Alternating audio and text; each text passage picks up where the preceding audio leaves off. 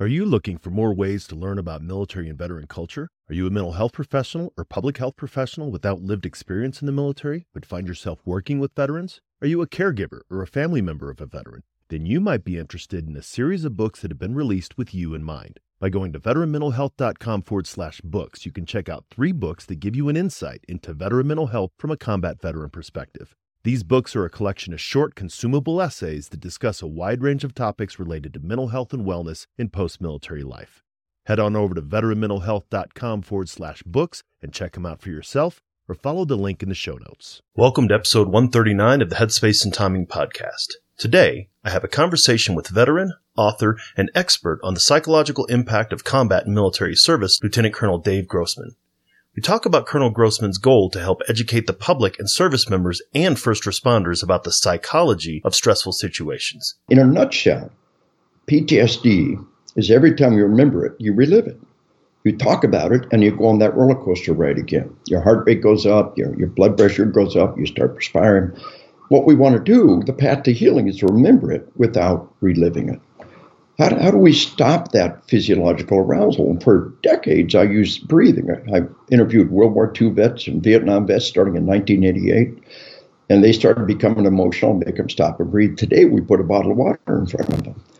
And taking a swig of water is a natural way to get people to breathe. But it also sends the body a powerful rest and digest message. We're safe. We have time for a drink of water.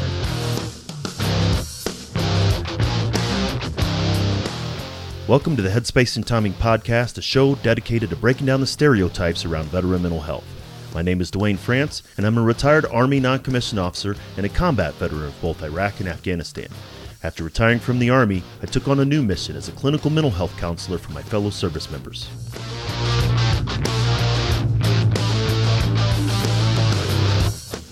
If you served in any branch of the military, then you're familiar with the M2 machine gun, the 50 cal.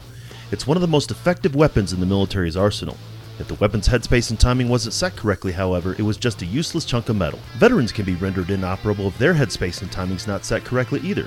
That's my goal with this show, to change the way that we think and talk about veteran mental health and reduce the stigma against seeking support.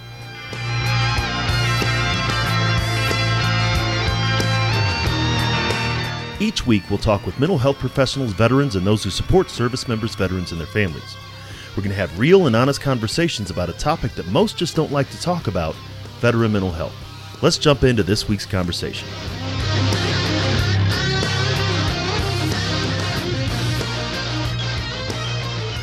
Hey everybody, welcome back to the Headspace and Timing podcast. Once again, and as always, we really appreciate you taking the time to listen and learn more about veteran mental health.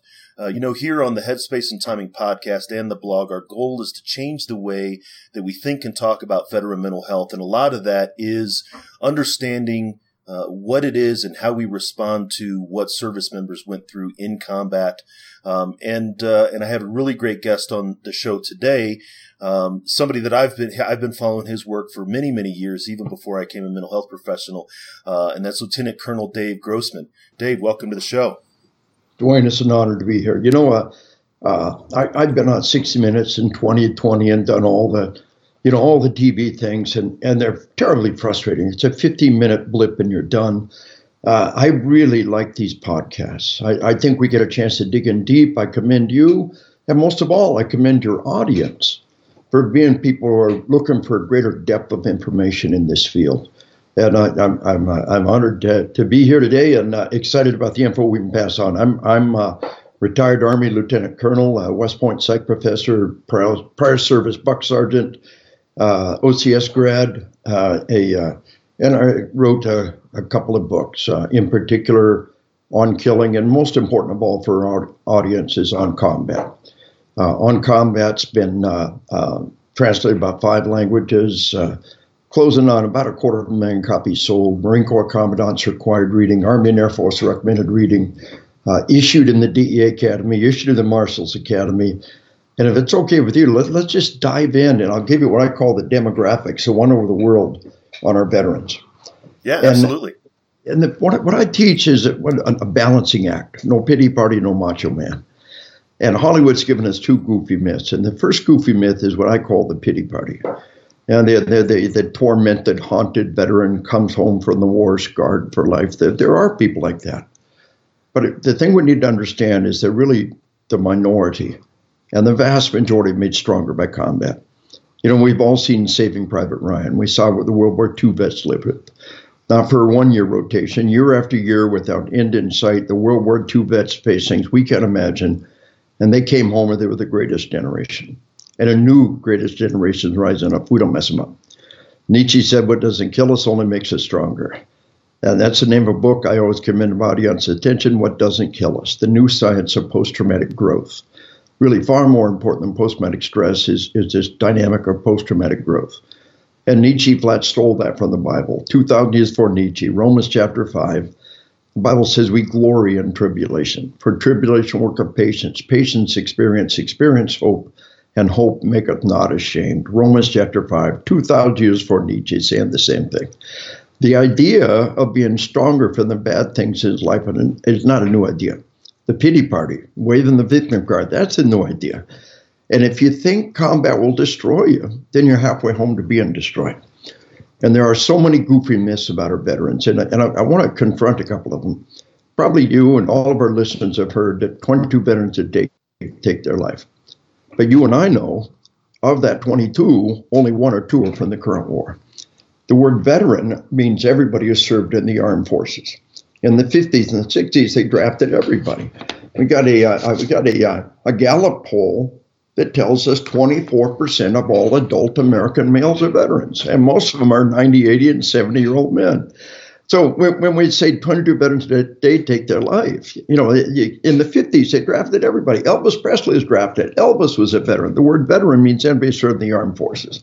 So 22 veterans a day take their life. And there is an agenda out there to make people think it's all from the current war, that they're all suicidal. And one suicide is too many. And this is an issue we need to talk about. But the reality is that most of those suicides are 80, 70, 90-year-old men, and suicide among our elderly is certainly a totally different and worthy topic. But the other thing that you hear about is that all of our veterans are homicidal. A New York Times piece based on a NPR piece, over 100 veterans have come home and committed murder. 100 veterans of this war come home and committed murder. Well, we've had 3 million Americans in this war, and the murder rate for citizens 18 to 25 is 25 per 100,000 per year. So out of any million Americans in that general age group, there should be 250 murders a year. 3 million veterans in that age group should have given us 750 murders last year alone. Well, what they proved, 100 veterans have committed murder, what they proved, and it's a fact, the veteran is far less likely to commit a violent crime than a non-veteran. You hear people say, 8% of our prison population is veterans, but 24% of adult American males are veterans. You see the misrepresentation. Almost 1 out of 10 of our prison population is veterans, but almost 1 out of 4 of our adult male population is veterans. And again, 1 is too many, and every one of them is a tragedy, and we want to be there for them. But maybe the worst thing of all is that they all have PTSD, and so what ratio of veterans have PTSD? The senator from California says all veterans are insane, never be trusted. U.S. senator, all veterans are crazy. She must know what she's talking about. No, she doesn't, not at all. So here, it used to be you had to dig for it. We got go to the VA website, Public Health, PTSD in Iraq and Afghanistan. And what we find out is that 15.7% of the troops deployed to Iraq and Afghanistan have PTSD. Call it 16%. And folks, 11% of the ones who didn't deploy have PTSD. About 5% contracted PTSD. The British studied their troops in Afghanistan, 5%. The Dutch studied their troops in Afghanistan, 5%. Even when you focus your study specifically on the ones who were in combat, you seldom come up with a number much higher than about 8%. And 5% of 3 million people in this war is a lot of people. 16% of 3 million people is 500,000 people. They need our help. But I keep running into veterans who think there's something wrong with them because there's nothing wrong with them. So we've got to realize the vast majority do not have PTSD. And this idea that they're all homicidal, suicidal, PTSD-riddled nutcases, it's just not true. And it's part of kind of a anti-war campaigned, the Vietnam veteran really was spit on and attacked. They were called baby killers. They were the way our nation treated the returning Vietnam veterans, one of the great tragedies of our nation's history. These veterans today, they still oppose the war. They still are trying to undermine the war. But now, instead of being villains, they're victims. They're homicidal, suicidal, PTSD-riddled nutcases who've been destroyed by the war, when the truth is just the opposite. They're our nation's best and finest. Nobody is grafted in this war. Everybody, within 4 years of the war, there's nobody left who enlisted before the war and got stuck with the war. The last time we fought a war with 100% wartime volunteers was the American Revolution. Started in 1812. We always had people enlist before the war, got stuck with the war. For the longer, we always had the draft. This is the first war since the American Revolution we have fought with 100% wartime volunteers, people who raise their right hand to go to war. And these young men and women are absolutely magnificent. And the smear that they're homicidal, suicidal, PTSD-riddled nutcases should enrage us. But the other half of the equation, no pity party, no macho man. If there is a problem, deal with it and have faith that help can help. The greatest lie out there and how they get away with it, seen it over and over again. PTSD is the untreatable disease. Here's the cover of Newsweek magazine. Breaking through radical therapy for treating the untreatable victims of PTSD. There is no such thing. And online, they went and edited that. They caught heck, and they went back and edited that out. But the version that's in Google Images, when you pull up the cover of Newsweek magazine, says untreatable victims of PTSD. Now, why would any mental health professional have told Newsweek magazine that PTSD is untreatable? And why would they believe that? It comes back to this kind of anti-war mantra that they're all destroyed and they'll never recover and the price of war is too high, and the price of war is high. But we need to have a realistic assessment of what's happened here. And the thing to understand is that we're darn good at treating PTSD. I present at national, international psych conferences. I have every flavor shrink in the audience by the hundreds. I ask them, how many people in this room personally know of cases where PTSD has been treated and recovered fully? Virtually every hand's up. Everybody they hand up is poking a finger in the eye are the person who says PTSD is untreatable. So why, in the face of hundreds of thousands of cases we treated and recovered fully? Why, in the face of ever-advancing medical science? Why, in the face of the indomitable human spirit? Why would any mental health professional say PTSD is for life? Two reasons. Number one, politics. They're all destroyed and they never recover and the price was high. Yeah, we get it. Number two is job security. If I cure you in 2 months, I'm out of a job. If I hook you to a lifetime of therapy, then maybe with a lifetime of therapy, we can adapt. No, we are increasingly convinced if we get the right treatment and you want to recover, almost anybody recover fully from PTSD, be stronger for the experience. I trained a major SWAT team.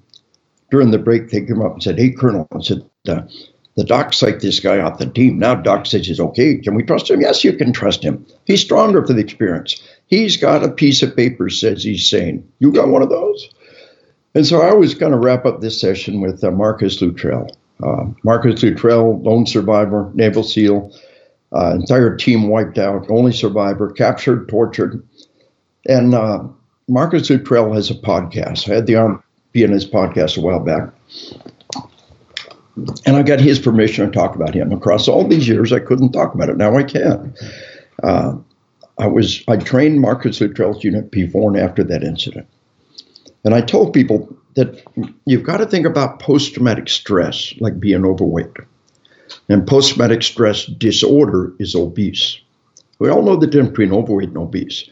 A lot of people have a few extra pounds, but it's not debilitating. So post-traumatic stress disorder is obese. And Marcus Luttrell's doc told me he came back from that incident and he was 500 pounds PTSD, totally debilitated. A year later, he was 50 pounds PTSD. He wanted to deploy. He came to this unit and he did, and it was a good thing. And I told him at the time, look how far you've come in just the last year. Have confidence you can come farther.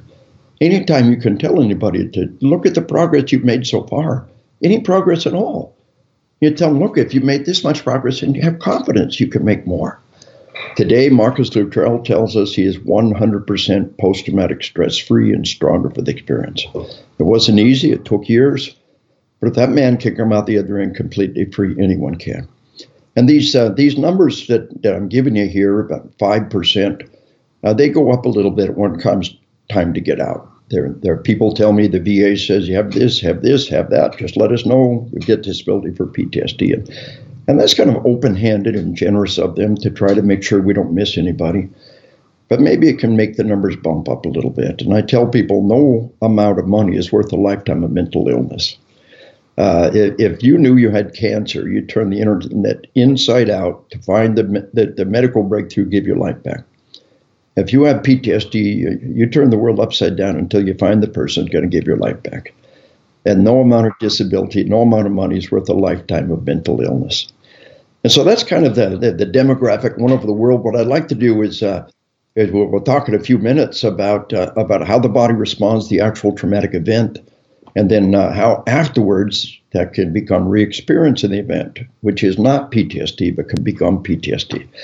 I gave you some case studies, examples to make that come alive. But is that all making sense so far? Does that fit in with what you know?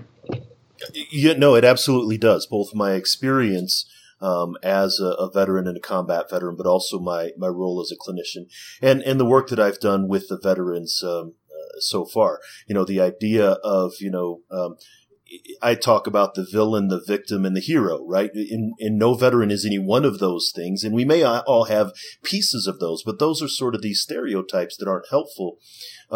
You're right. I was in the Army for 22 years, 3 combat, 5 overall deployments. I have successfully refrained from committing cold-blooded murder since I retired, right? It's somehow I have restrained myself from doing that. And I put together a book. The title of my book is Combat Vet Don't Mean Crazy, right? Just because you're a combat vet doesn't mean you're crazy.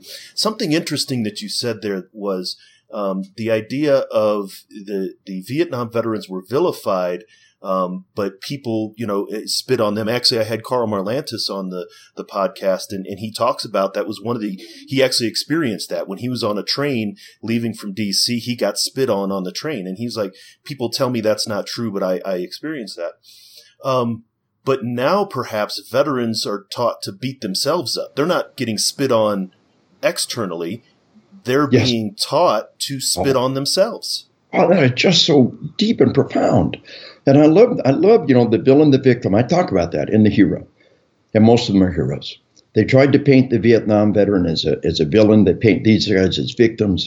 But I think in large, there's some of all of that in all of us. But it is what takes up the majority is kind of who you are.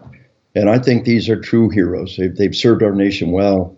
Of course, I'm biased. I got a son with 9 combat tours, and they're rocking on. And they made us proud. My war was a Cold War. I enlisted in 74 and I got out in 98. The wall had just come down and the Soviet Union had finally collapsed. And, my whole career, Grenada was a day, Panama was a day, Gulf One was 4 days. If you made them all, and I didn't, they wouldn't add it up to a week. These kids today see more in a week than my generation would have seen in a whole career. And I just want to tell you from that greater generation that we are so incredibly proud of you guys.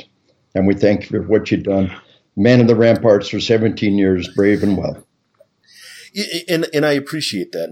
And definitely on behalf of, speaking on behalf of all veterans, but this idea of the 3 generational, you had the Vietnam generation, you had that transition generation with Cold War veterans, and then the veterans. Now, you mentioned it earlier. It's also something that I've said is we do have the potential to be the greatest generation if we get out of our own way. This is that pity party thing that you were talking about. But the next combat veteran in the White House is going to be from this generation. The next Supreme Court justice who is a veteran is going to be from this generation, right? We're going to have this gap. But this idea behind, World War II produced presidents and Nobel laureates and stuff like that, or like my grandfathers, they came back and became tailors and mechanics and took care of their families. So they had the impact in the large way and the small way. But I think that's something that a lot of veterans are missing. I'm seeing this divide, not in the military civilian, but in the veteran community. well-adjusting, high-performing veterans and veterans that are sort of accepting this idea of I'm the victim or I'm broken, right? Buying into that I'm broken. And one of the wild cards in this whole equation is TBI, traumatic brain injury. In World War I, they called it shell shock. And they said it's all about physical concussion and damage to the brain. In World War II, they said, no, it's combat fatigue. It's all psychological. Now we know it's both. And that's really important. I mean, that's a major stride forward. And the symptoms of TBI and PTSD kind of overlap to a certain degree. But once again, even with TBI, the numbers are really pretty small. And the vast majority are coming home stronger from the incident, and we're getting better and better at diagnosing and treating TBI. So just recognize the fact that science moves on, and a magnificent group of warriors. So let me kind of give your listeners an overview of how the body and mind responds to stress. And when I present, I hold up a picture of a cop coming down from the World Trade Center, 9/11. His name is Christopher Amoroso, and you just Google Officer Christopher Amoroso, and you'll go to Google Images. And you see one of the most amazing images. There's him carrying this pregnant woman down from the World Trade Center. And his face is bone white. He's taken a blow to the left cheekbone. On the other side of the head, you can't see it, but there was a pretty bad cut. He's been burned on a second trip down for the World Trade Center. His face is bone white, and the lady's face is beet red. And what I tell people is, their heart rate could be exactly the same. The impact on their body is exactly the opposite. Because he's experiencing vasoconstriction. His body shut down the blood flow to the outer layer of the body in order to prevent loss of blood. And as long as you don't hit an artery, as long as you don't puncture the body core, while vasoconstriction is doing its thing, you can suck up an awful lot of trauma and not lose hydraulics, not bleed out in the heat of battle. But the thing to understand is when we talk about these physiological impacts of combat, doing a hard, vigorous run and getting your heart rate up is only a tiny, a part of the way representation of what it feels like when somebody's trying to kill you. The physiological arousal of a life and death event is different than any other physiological arousal. One causes vasodilation. We've all seen that. The blood vessels are wide open. Your face is flushed. You're gasping for air, and your body's pumping oxygen where it needs to go. The vasoconstriction is a totally different story. So when the body goes in this vasoconstriction mode, some very fascinating and amazing things are happening. And these are right out of my book On Combat. If anybody's going to read any book, I recommend On Combat, which incidentally, we're the publishers for On Combat, and we just had a bad print run, and we got to send a couple thousand back. So right now, there's almost none available on Amazon. But be patient. Right now, we've already got people starting to sell them used copies at outrageous prices. Just give it another month, and there'll be copies. But what we tell people is when you're in this life and death event, the idea of diminished sounds. Hunters know that you don't usually hear the shots in combat, or in hunting. You shoot a deer. There's a noise that would make your ear ring on the range. You don't hear it. Now, hunters, you are still getting hearing loss. There's shutouts in the nerve. The ear's still getting hammered. Wear hearing protection when you hunt. But a lot of people are familiar with this diminished sound in combat. And then tunnel vision. People talk about looking through a toilet paper tube. I train my cops. I tell them, it's a pretty good bet. Whoever you're facing a life and death event's in tunnel vision. And a sidestep can take you right off their radar screen. Every draw should have a sidestep built into it, and then autopilot, and then slow motion time. It blows people's minds. I've had hundreds of people tell me they can see the bullet in combat, and I believe them. On several cases, they were able to walk up and point where the bullet hit. No way they could have done it if they weren't tracked with their eyes like they said they were. Then half of all trained seasoned cops have memory gaps, blackouts. 2016 was the single worst year-over-year increase in cops murdered in the history of our nation. 5 dead cops in Dallas, 4 dead cops in Baton Rouge, onesies and twosies across America. Every year we have better technology, better training, better tactics. The number of dead cops underrepresents the problem. The best measure is the year-over-year increase. And not only do we have our cops murdered by 5 here and 4 there, and onesies and twosies across America. We had bad guys come to the cop's house to murder their family. But Mama Bear protecting the cubs can be one of the most dangerous things on the planet. And Mama Bear killed the bad guy, game over. And she told me, she said, I was messed up. And she said, you know what was eating me alive? She said, I heard the audio recording of my 911 call. And to this day, I have no memory of making that call. I heard my voice, and I have no memory of making that call. She said, then somebody showed me your book. Said, look, it's normal. You and I know the word normalizing. One of the most healing tools in the planet, normalizing. That's normal. And that's where on killing and on combat has been so valuable to people. So, you know, the memory gaps and then memory distortions. 1 out of 5 just flat remembered something that did not happen. It was early in the war. One of our Tier 1 Spec Ops medics came up to me after the first combat tour. He said, why did the wounded hallucinate so much? Why do they remember things that didn't happen? So if you were just sitting here right now and boom, give me yourself, autopilot, blackouts, hallucinations, that would meet every definition of a psychotic episode. Just those things by themselves would scare the daylights out of you. The fact that somebody's trying to kill you is bad enough without your body doing weird and one of the things nobody warned you about. But if you've been warned that might happen, then they won't blindside you. Young California Highway Patrol officer, he'd been in my class, he'd been forewarned. Traffic stop, a criminal murdered his partner, he kills the criminal, applies CPR on his dead partner. Don't get a whole lot more traumatic than that. He said, Dave, you cannot imagine how important it was in the heat of the battle to know that it was normal for my shots to be so muted. He said, tunnel vision like looking through a soda straw. He says slow motion time is weird and autopilot, holstering and unholstering without conscious thought. He said during the debriefing, and those debriefings are important for a lot of reasons. He said during the debriefing, people talk about things I didn't remember. And I was okay with that. And he said there were 1 or 2 things that I remembered. Everybody else said, no, man, that didn't happen. He said, if I didn't know those kind of memories distortions could happen, I would have spent the rest of my life thinking they all conspired to lie to me about some goofy little aspect of what happened. So it's so important to people about this. In those memories, they have impact too. I actually have an experience with this. So we were conducting security escort patrols, and we were going through a checkpoint. It was under fire. One of the vehicles was disabled, and I had to dismount. And I told my dismount, get out the vehicle, pop smoke. And as soon as he came out, it was a armored security vehicle. So we popped the door, and as soon as he popped the door, 2 rounds basically hit within inches of his head. And he, he's like, hey, it's hot on this side, what have you. To this day, we were literally feet apart. We remember that differently. I remember it as me ordering him to dismount and he's saying no, and I almost killed him. He remembers it as he was dismounting against my orders and I saved his life when I told him to get back in.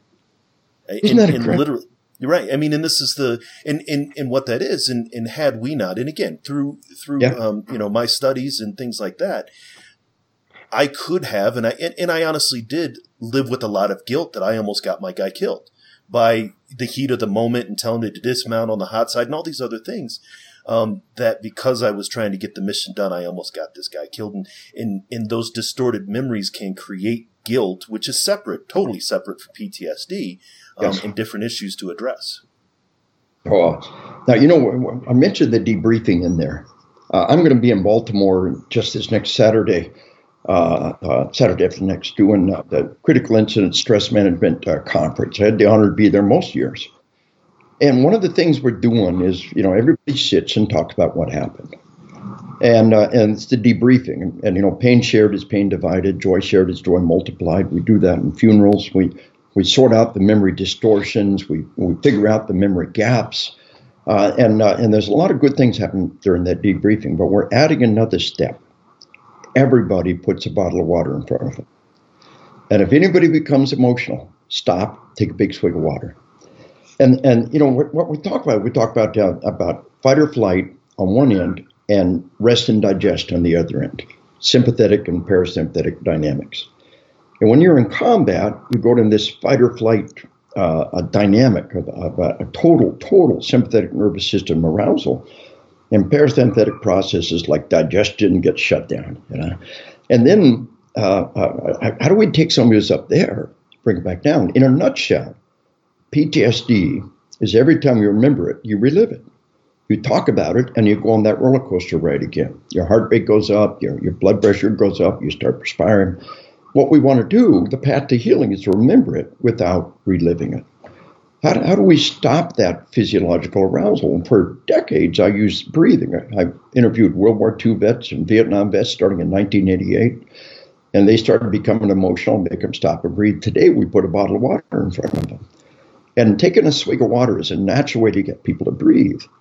But it also it sends a body a powerful rest and digest message. We're safe. We have time for a drink of water.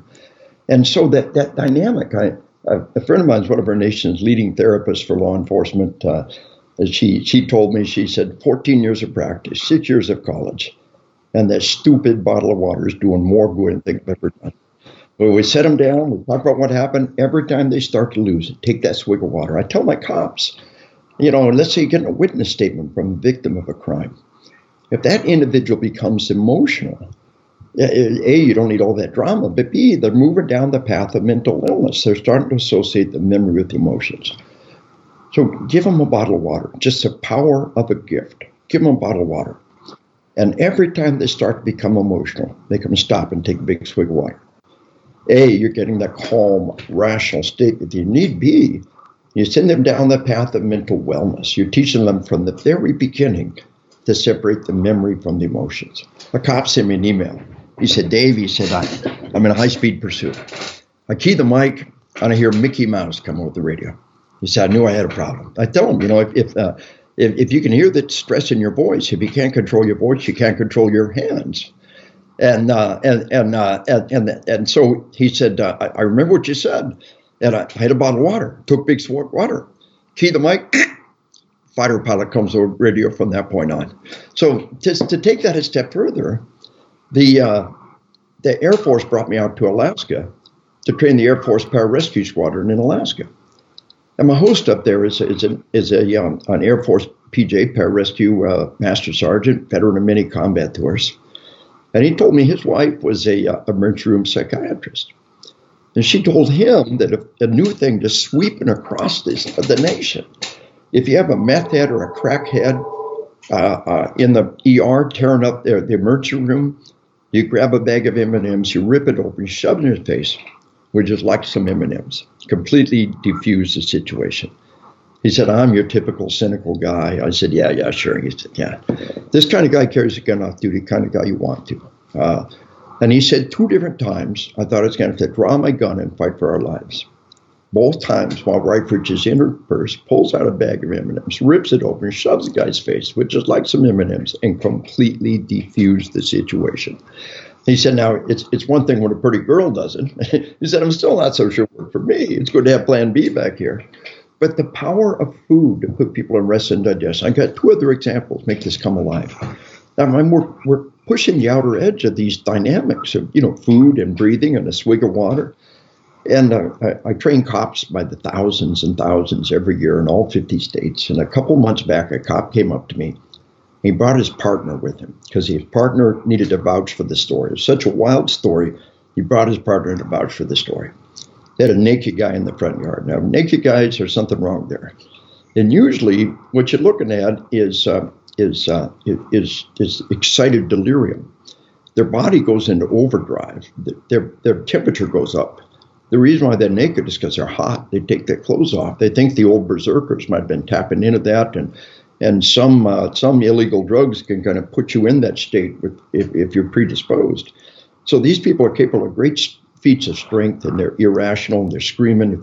I tell my cops, you have a naked guy die on you, you get a body temperature right now. And if his body temp is high, his living proof something happened and you didn't do it. So was it excited delirium? We don't know. The parents in the front porch said, don't shoot our kid, don't shoot our kid. He's in the front yard naked and throwing and screaming things. And the cop said, I had a Snickers bar in my hand. I thought, what the heck? I thought, hey, buddy, you want a Snickers bar? The guy said, what? You want a Snickers bar? Huh? It's like a Snickers bar. Yeah. Follow me up to your room. Following up your room, I'll give you a Snickers bar. Walked up to his room, gave a Snickers bar. Was it excited to deliver him? Would it work again? We don't know. It's one of those what do you got to lose kind of things, like that bag of M&Ms in the purse. But just thinking about food may have potential. I just heard about one, and not, again, this great mental health professional, a personal hero of mine, working with law enforcement. She now keeps a little fridge of ice cream. And so, what's your favorite flavor of ice cream? Whatever it is, she's got it. Just the little cups, hands of ice cream and a spoon. Even if I don't want anything. Oh, you gotta do just one bite of your favorite. And once they take that first bite, they're putting nutrition in their body. They're putting themselves in a more predisposed state. I thought this is awesome. So we're pushing the envelope on these kind of things, and the debriefings are terribly important. Just remember, critical concept for your audience, that the path to healing is separate the memory from the emotions. Now, I teach the breathing everywhere. I've got case studies in my files by the hundreds and hundreds, organized by topic. And of all the topics, the breathing has saved the most lives, had the most impact. You don't always have a bottle of water. You don't always have a bag of M&Ms, but you can always stop and take a deep breath. And then we expand on that with that bottle of water during the debriefing. And from the very beginning, we separate the memory from the emotions. But you expect crazy things in the heat of battle. It's that re-experience in the event, things that happen afterwards that scare the daylights out of you. And the thing to understand, this is not PTSD. It can become PTSD depending on how you deal with it. What I tell people is, when you re-experience that event, your heart's pounding, whatever it may be, all that's happening is neurons are firing. You don't want them to. You ever have neurons firing? That's what muscle cramps are. You ever get muscle cramps? Now imagine you'd never had muscle cramps. You'd never heard of muscle cramps. All of a sudden, your leg cramps up. I'm going to die. I'm going to die. What is this? It hurts. I'm going to die. No, man, it's muscle cramps. Work them out. Eat more bananas. Get out of here. But if you'd never been warned that might happen and nobody taught you what to do, it'd be terrifying. Neurons are firing when you don't want them to. Well, I talk about re-experience of the event. I talk about the human brain and the dog brain. And that puppy comes for a visit. You know, during the traumatic event, you blew a hole through the screen door. A powerful neural pathway was established. A week later, a gunshot goes off in your daughter's swim meet. You know, the starter's gun goes off, your heart is pounding, and the puppy's coming through that hole in the screen door, peeing in your lap, and says, gunfight, where's the gunfight? So to be warned that you're going to re-experience this event is terribly important. But, you know, it's like muscle cramps. And usually you know what set up those muscle cramps. And usually you know what suddenly makes you re-experience the event, a smell, a sound. But sometimes those cramps come for no reason to identify. And sometimes that puppy, that re-experience of the event can come for no reason, and that's okay too. And all of us have probably woken up in the night with muscle cramps.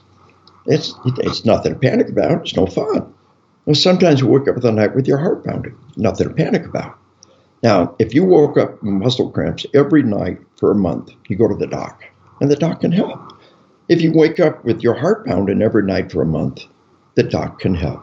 You know, no pity party, no macho man. You know, have confidence in your ability to work through this thing, but don't hesitate to get help if you need it, and believe the help can help. And so we teach the breathing exercise or the swig of water.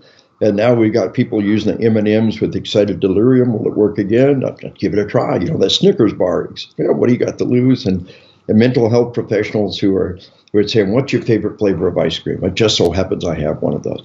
Take a bite. Take just one bite. And all of a sudden, the world changes. And we get into that. We go from fight or flight into rest and digest. And that's a good place to be if we want to heal.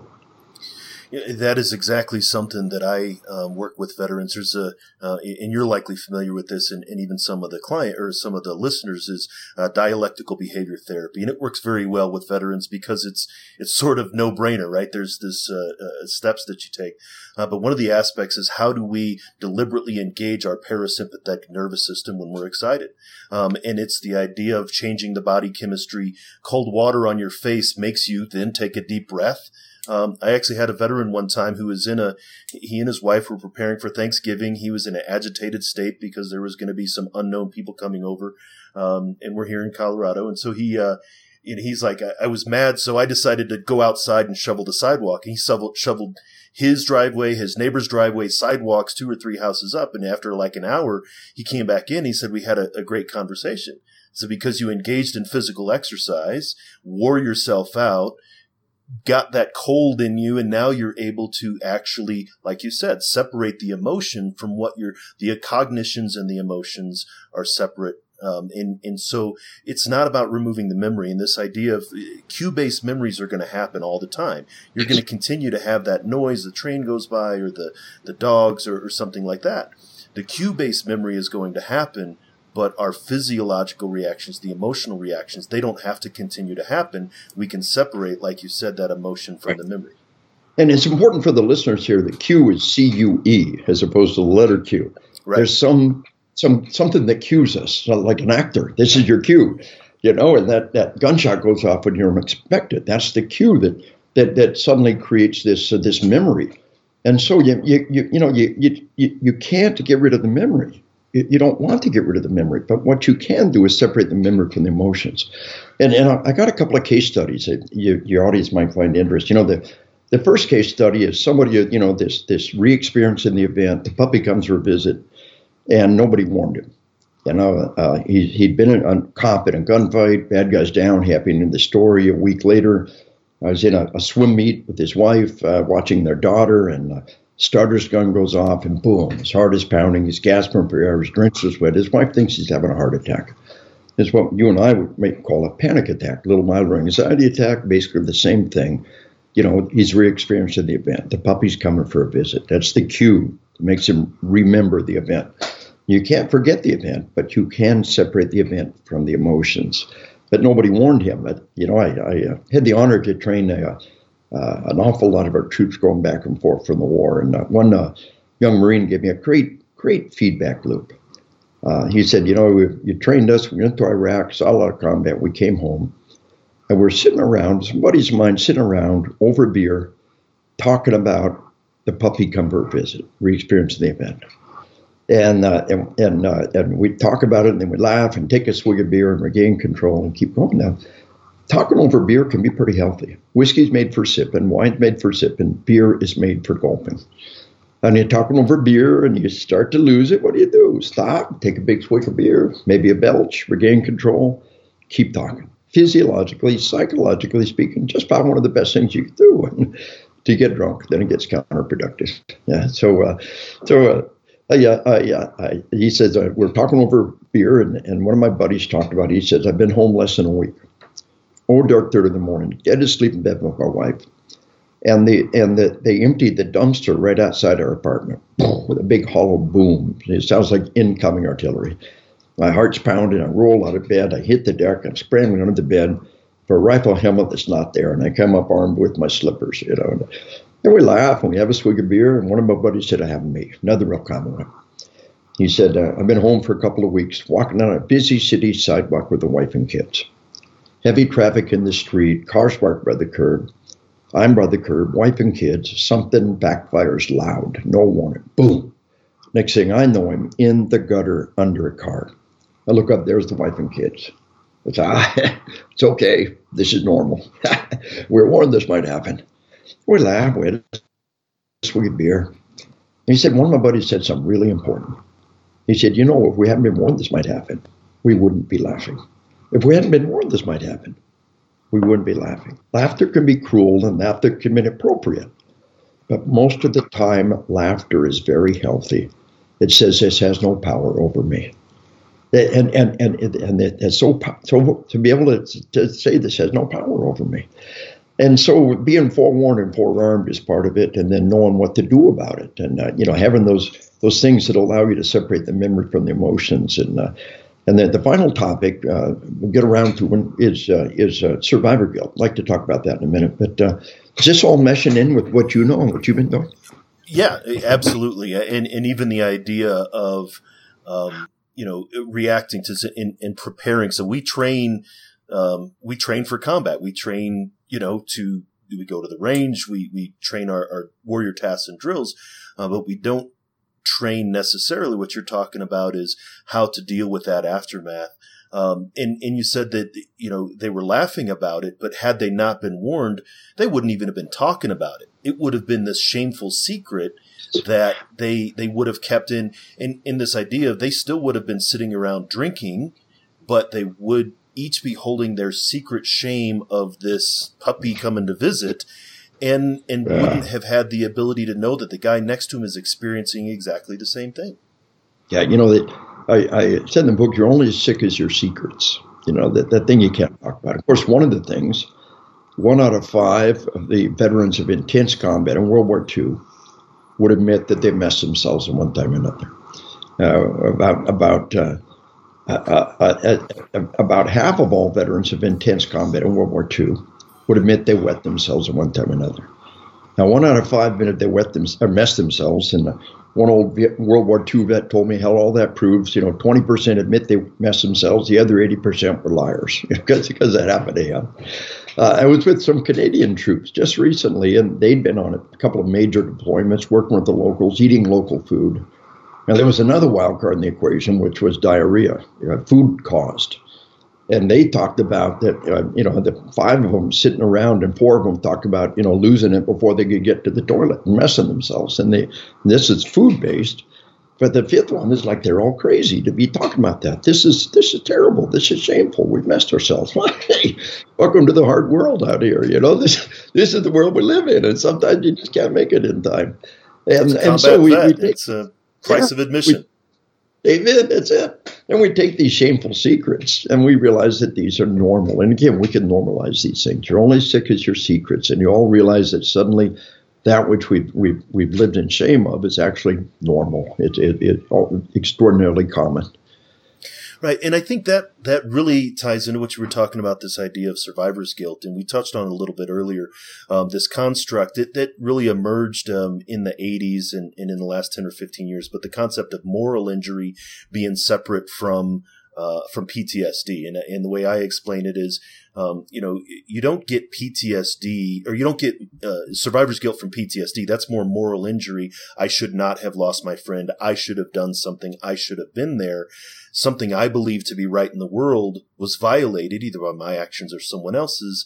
And that develops into survivor's guilt. That's less biological than it is psychological. Amen. Amen. And you know what I tell people too, another angle on that is survivor's guilt is not PTSD. It's grieving. It's loss. It's hard, but it's normal. In most normal lives, we will all bury our parents. Anything more normal, parents that die before they're adults. It's normal, but it's hard. In most people's lives, one of the hardest things you'll ever do is to bury your parents. Does that destroy us? I think we're a little bit wiser people who understand how precious every minute with every life can be once we've lost our parents. Would our parents want that to destroy us? No. And so, when we lose, is there anything more normal when we go in harm's way? As so our comrades would lay down their life. It's normal, but it's hard. And I ask people, if you were the one to die, and your loved ones and comrades were driving on, what would you want for them after you're gone? Well, you want them to have the fullest, richest, best life they can have. That's what you lived and fought and died to give them. Now they're the one that died, and you're driving on. What do they want from you? The same thing. The fullest, richest, best life we can have. And that means right now, we dedicate ourselves to every day that was bought at such a precious price. If I give my life to save your life, don't you dare waste it. And what that comes down to is right now, confront the possibility of suicide. Chew it up and spit it out. People say, suicide? Colonel, where's that coming from? I'd never eat my gun. Well, among our cops and among our troops, we lose more to their own hand than we do to criminals or the enemy. And every one of them would have said they'd never eat their gun. The world came unglued. They made a bad decision. Never had a chance to rethink it. But I asked everybody, I said, can we all agree on one thing? I think every living creature can agree on one thing. Nobody takes my life without a fight. Every living creature. Give me a see a head nods on that one. Everybody could read. Nobody takes your life, including you, without a fight. Tell yourself right now, I will fight for my life. I will seek counseling. I will get medication. I will leave no rock unturned. I will fight for my life like I would fight for my child's life. And nobody takes my life, including me, without a fight. You burn that into your soul. But there's another kind of a final angle on the whole suicide and aftermath dynamics that I've been spending a lot of time on, and I think it's pretty important. Is one of the greatest predictors of suicide is sleep deprivation. Sleep deprivation is an epidemic across our entire civilization. And one of its major manifestations is an explosion in suicides. Suicides across our civilization, and teen suicides, now what they call tween suicides, teenagers. Teenage girls, 10, 11, 12-year-old girls, the suicide rate has tripled in just the last decade per capita. And we always knew that alcohol and suicide was related. Alcohol creates impaired judgment. You make a bad decision. Making the decision to take your life is not something that a normal person would do. Not rational. Yeah. You've got to impair your rationality in most cases, to be able to do this. But the most pervasive form of impaired judgment is sleep deprivation. After 18 hours without sleep, your impaired judgment equal to 0.08 legally drunk. After 24 hours without sleep, your impaired judgment equal to 0.10 above legally drunk. After 2 nights without sleep, you are psychotic. Any graduate of Army Ranger School will tell you about hallucinations on the 3rd day without sleep. And we are in the middle of this epidemic of sleep deprivation. And Russia, when the communists were running the Soviet Union, they have one of the highest suicide rates on the planet. And they led the world in bringing suicide down by strictly rationing alcohol. That brought suicide rate way down. Well, communists collapsed, free enterprise, alcohol for everybody. The new Russia has a horrendous suicide rate. The last 2 years, Russia's led the world in bringing down suicide. How'd they do it? Strictly rationing and limiting alcohol. And so the link between alcohol and suicide is just so powerful. But the thing to remember is the link between sleep deprivation and suicide is even more powerful. And we do have people who go 3 days without sleep. We got these incredibly addictive video games. There's nothing wrong with adults playing video games unless it gets away with your sleep or your family or your job. And these things are intended to be addictive. They're digital crack. Right now, 200 million people are online playing Fortnite. We do this in 0.05, say, good time to save the game and quit, so they never do that again. We do this and nobody quits, so they do more of that. It's a constant interactive feedback loop to make just the right plot, just the right color pattern, just the right flicker rate, just the right dynamics to make that video game impossible to turn off. Or even like Fortnite, when you're done, you got to roll, like we all know Tetris, you got to roll right into the next one. And the video games put you in a flow state. You become capable of keeping track of time. Suddenly it's 3 o'clock in the morning, got no idea where the last 6 hours went. You'd stagger into work sleep deprived, and your spouse is ready to give up on you. Recent research tells us video games are responsible for 15% of all divorces in America. Google it. The video game divorce, come right up. And actually, in the younger age, it's quite a bit higher. In all them many 62-year-olds getting divorces over video games. And the video games create an illusion of control, an illusion of progress. And there's nothing wrong with them, unless they get in the way of your life. And then you got to confront it and say, I got to get these things under control. And nobody ever told them that. And then the social media, and kind of a case study to wrap this up. A cop told me one time, and I tell people, here's parenting 101 for the 21st century. When you send your kid to bed at night, take their cell phone away from them. No cell phone in the room, no laptop in the room. They have got to go to the room and sleep. And the 2 major killers of our kids is suicide and traffic deaths. And sleep deprivation is a key factor in both. And the 3rd major killer of our kids is impaired drug overdoses. Just taking drugs is impaired judgment right there. So, a cop told me, he said I had a good girl. She was an A student. She said, Dad, it's embarrassing. You don't have to take my cell phone at night. You can trust me. He said, so I trusted her. Let her keep her cell phone. And a little while later, she took her life. He said, I never knew the hell my little girl was living in until we looked at the text messages on her cell phone. Night after night of ceaseless, relentless, vicious bullying. And you can't ignore that. When you know what's happening, you can't just ignore it. She's up all night long trying to defend herself, trying to find somebody to stand up for herself. He said, my little girl was bullied to death in front of my eyes, and I let it happen. The one thing on earth I could have done for her would take her cell phone every night, let her turn off the bad stuff. He says, I can't ignore that text message in the middle of the night. How do we expect our kids to? And one last tie-in on this whole sleep deprivation. We have a worldwide epidemic of opiate abuse. Now, at least the prescription opiates have always been there. You've got to ask yourself, what is the new factor? What is happening worldwide? And sleep deprivation creates chronic pain. And especially caffeine abuse creates chronic pain. Caffeine doesn't make you not sleep. Caffeine makes you have bad quality sleep. And so you don't get that deep cycle sleep when the muscles and tendons relax. So lack of sleep creates chronic pain, and primarily lack of deep cycle sleep creates chronic pain. You never hit that deep cycle sleep when the tendons and muscles relax. Doc, I heard all the time, give me a pill to fix it. You don't need a pill. A, you need more sleep, and B, you need to cut off the stinking caffeine after lunch, because that caffeine after lunch is making you have bad quality sleep. You're not getting that deep cycle sleep, and that's why you're aching all the time. Caffeine's an amazing, powerful, useful drug, but we've got these mega doses of caffeine that we're pounding down. Yeah, and the half-life of caffeine in our body is 5 hours. That means the caffeine you took at 5 p.m. is at half strength when you go to bed at 10 p.m.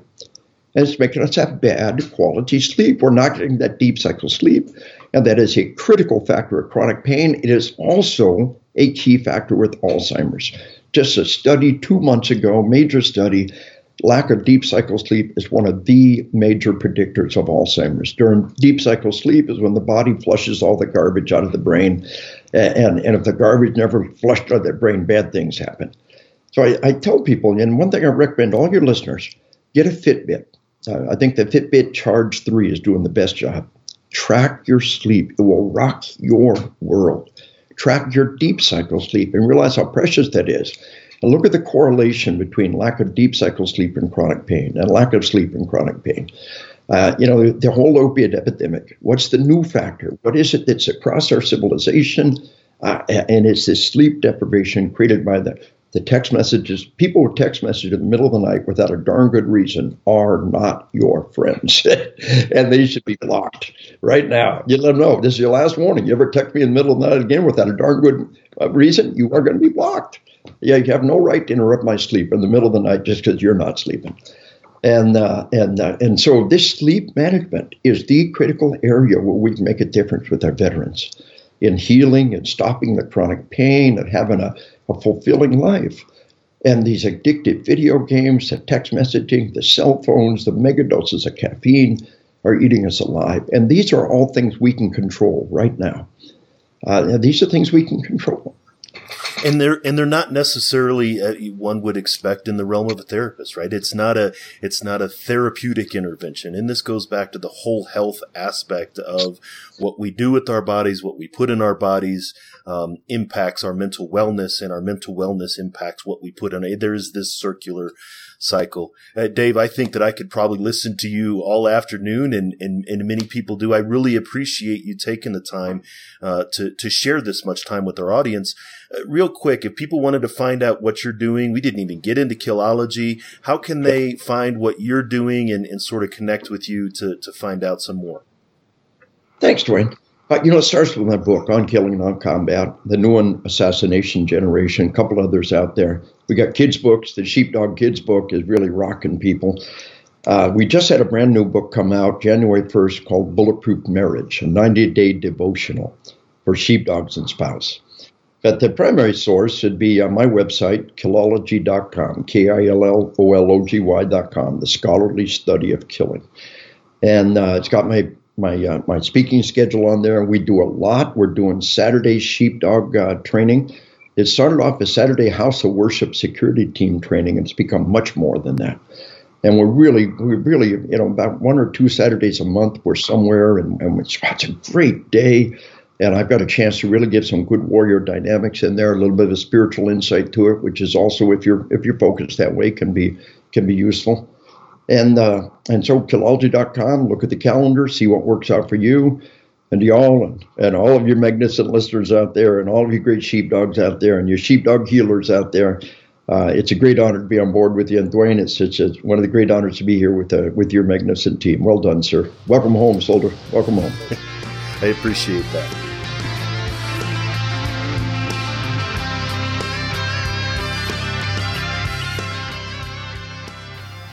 You're listening to Headspace and Timing, where we're trying to change the way that we think and talk about veteran mental health.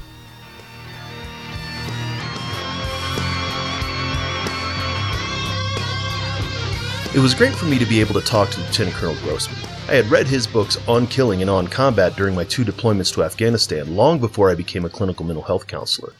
And I recommend them to other mental health professionals who are looking to work with veterans. They're also eye-opening for veterans and their families as they explain a good deal about why we do what we do and why we think the way we think. Thanks for taking the time to listen. If you want to find the show notes for this episode, go to veteranmentalhealth.com/HST139. Just a reminder that the guests and information on this show are for informational purposes only and not meant to be considered professional advice. While I am a therapist, I'm not your therapist. I'd like to thank Doc Todd for giving us permission to use his track Not Alone from his album Combat Medicine. Doc's trying to bring the discussion about veteran mental health out of the darkness, and you can see all of his work at therealdoctodd.com. Make sure to join us for the next episode. Hit subscribe on your podcast player of choice so you don't miss it. Until next time, remember, veterans, you're not alone. Ever.